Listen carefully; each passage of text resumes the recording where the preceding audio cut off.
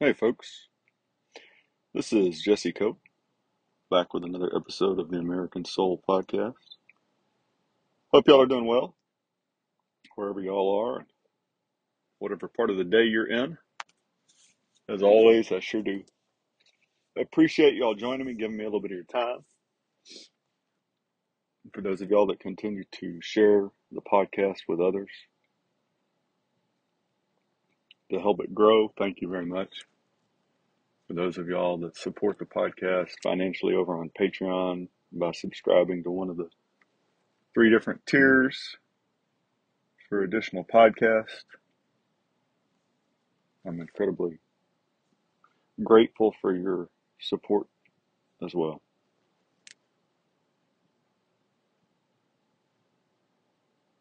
A little chilly, slight mist outside, and that's about it. Lord, thank you for the time to record this podcast. Thank you for those that listen to it, share it, and support it. Be with them and their families. Guide us through each day. Thank you for our many blessings. Forgive us our sins, both individually and as a nation. Give us your guidance. Show us the path that you want us to take and help us to take it. In the name of your Son, Jesus Christ, we pray. Amen. So we're going to go back and talk about rights versus responsibilities again. A couple of the sources that I use, really, there's three that I talk about pretty frequently. The Founders Bible, it's edited by David Barton, I believe. The Patriot Bible, edited by Dr. Lee. And then America's God and Country, Encyclopedia of Quotations, written by William Federer. Phenomenal resources. I use them pretty frequently, although I go to a lot of other places too. But they do a great job of showing just how tied our nation has been throughout its history to God and to the Bible and Jesus Christ. And when you read through that, it's angering that we've let ourselves be led so far astray, right? But it's also very comforting because it gives you confidence to talk about the truth. And even if you're not one of those type A personalities, which I am not, so I get it, it gives you the ability to know when you hear other people talking about, for example, when they say we're not a Christian nation or we weren't born that way, you just simply know that that's just not true, and either the other person is misinformed grossly, or they have their own agenda. But either way, those resources I would highly recommend for every home. I say that often. They should, without a doubt, be required primary textbooks in every single classroom, publicly funded classroom in the country.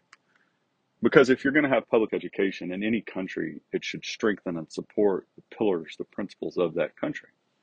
And so, by default in America, which was born, set up a Christian nation, and we support that just almost every single podcast here, going back and looking at quotes and other sources, then it ought to support those Christian principles. That's the bedrock of this country. So I'm going to read a little bit from it and then read a few quotes.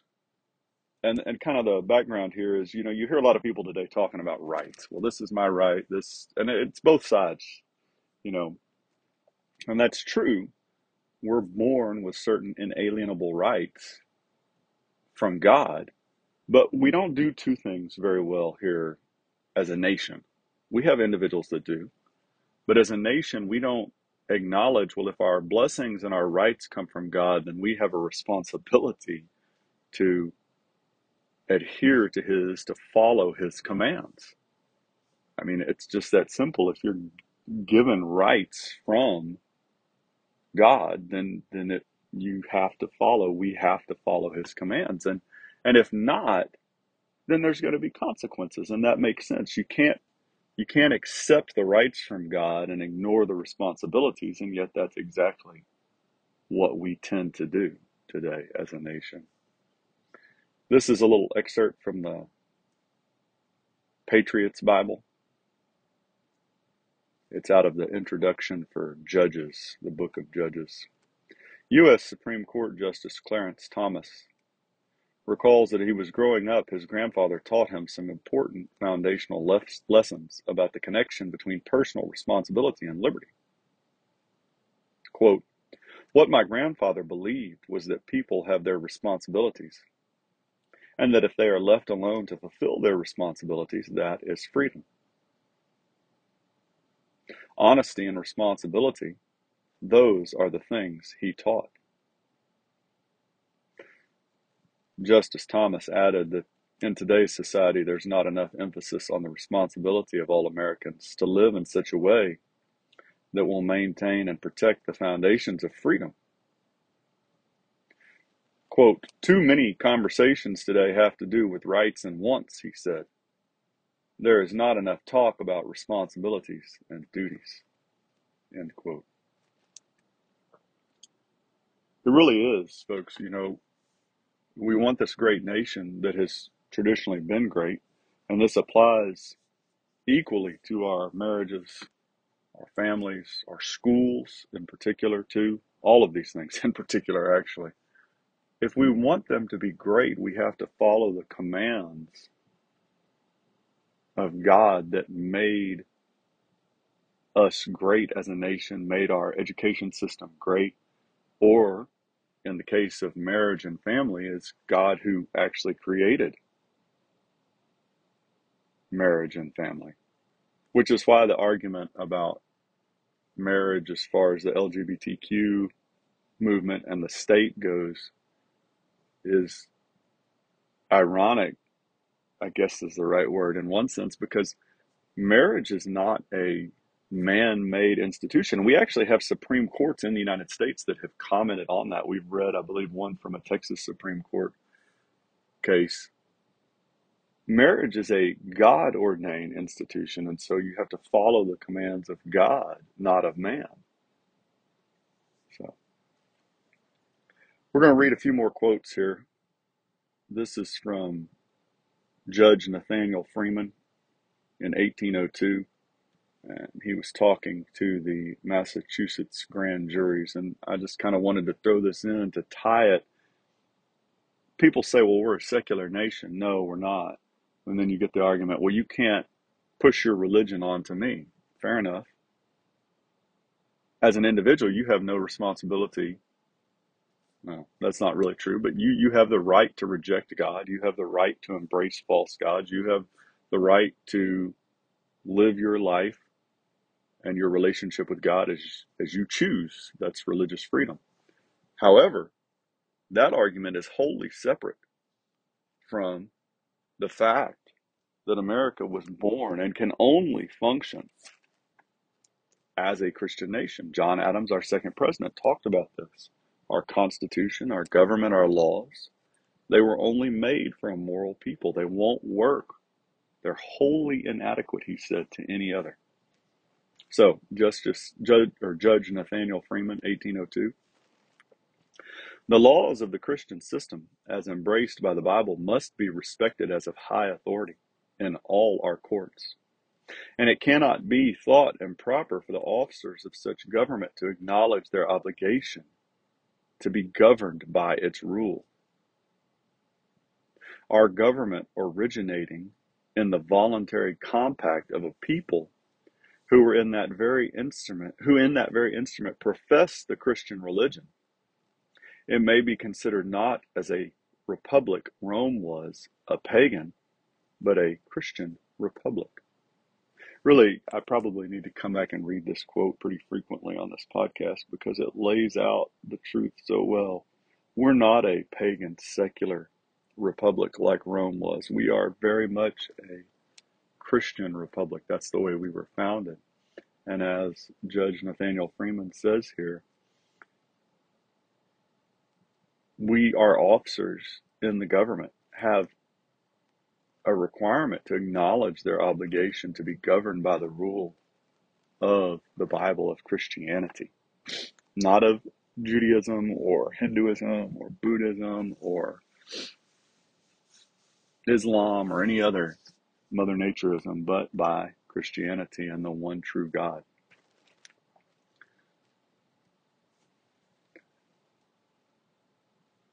Robert Winthrop, we go through this quote every so often, Speaker of the House, 1847 to 1849.